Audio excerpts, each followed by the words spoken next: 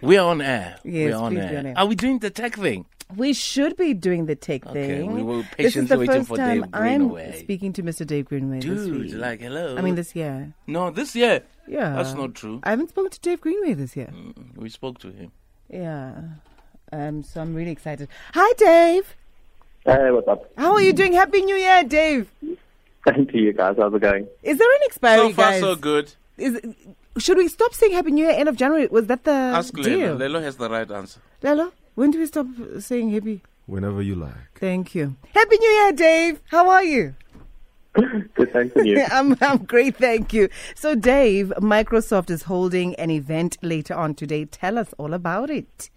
Okay, so 8 o'clock tonight, Microsoft is announcing their new ChatGPT integration. So if you haven't heard about ChatGPT, you should probably go on social media. You'll see a lot of people talking about this brand new technology, which is not so brand new. It's just sort of come into the public sphere.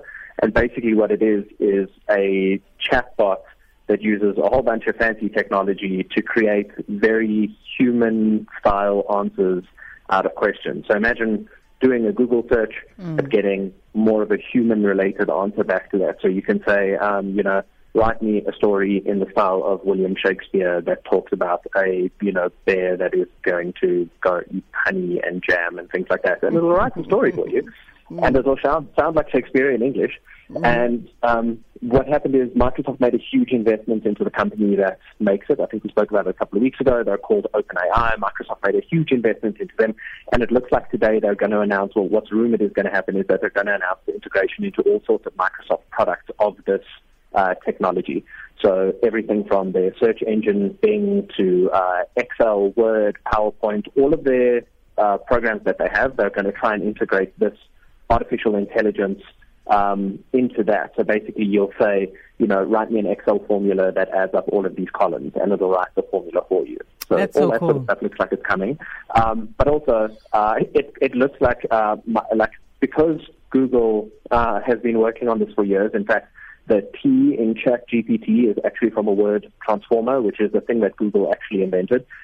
They also launched their service into demo yesterday, so they're letting people start using their service as well. So it looks like we're in for a nice big battle between Microsoft and Google over what the future of technology or search or anything like that is going to look like, and it's going to be pretty fun. I think we're going to be in for quite an interesting ride. The one thing I would caution everyone, if you are going to use something like ChatGPT, it will outright lie to you as if it's the truth. So if it does, whatever answer it generates, it's 100% confident in it without any fact checking. So if you're going to be using this to write your essays for the university and stuff like that, which people have been doing, maybe fact check it first before you just, use it verbatim.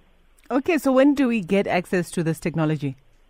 ChatGPT you can already sign up for and start using.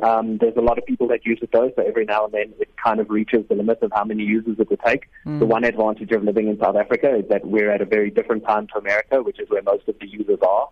So we actually get pretty decent connection to it, usually in the mornings, but in the late afternoon it starts getting a bit hectic. So maybe tomorrow morning just go type in ChatGPT, go and register an account, and start using it. In fact, Google ChatGPT prompts and go and have a look at all the cool things people are doing. You can create code, you can make stories, you can do all sorts of stuff. It's actually quite fun. Oh my gosh, we are going on Google and checking it out right now. And then Samsung has launched another phone?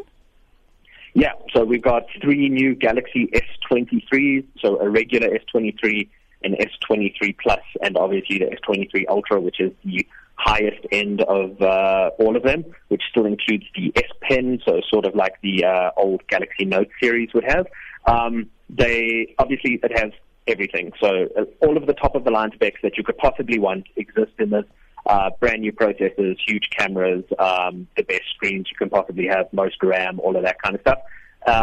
This year, the lower-end model of the Ultra actually comes with bumped-up storage, so you get double the storage. Nice. And if you order a new one in South Africa, so if this is something that you're looking for, they're actually doubling your storage, whatever you order at the moment, so you get bumped up to the next level.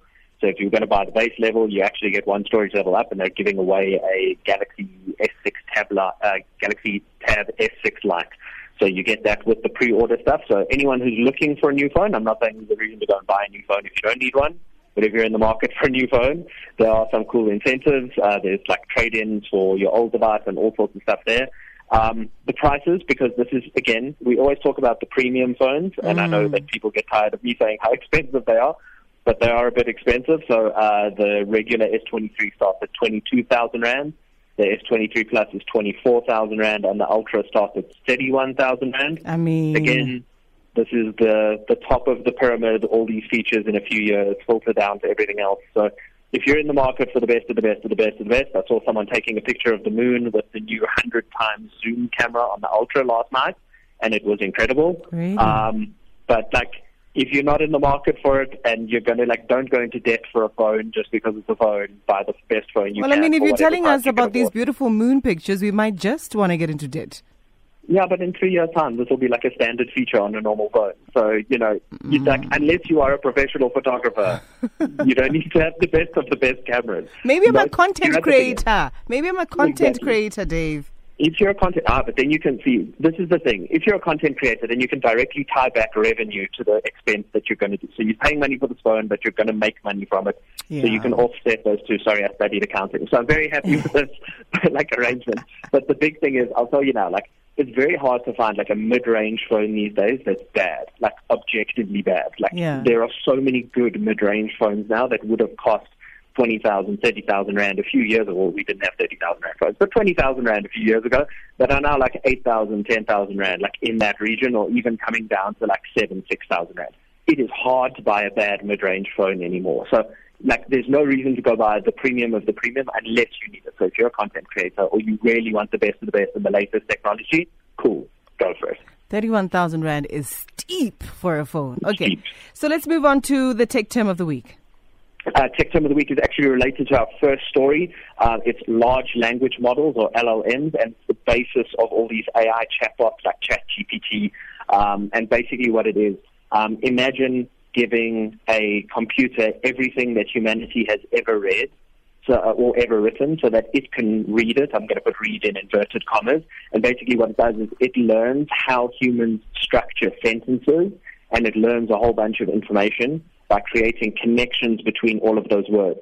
So it learns from scratch how English sentence structure works, how you would answer questions, how to change things. So if someone asked you to make something sound, something rhyme, it learns from poetry, and then it can take its answer and create poetry out of it. So large language models, if you want to get into studying something cool and you think that chatbots are going to be the next revolution, this is a cool thing to look at. Thank you, Dave Greenway. Enjoy the rest of your Tuesday. You too, guys. Have a good one. Thank you. That's Mr. Dave Greenway. He's our tech blogger.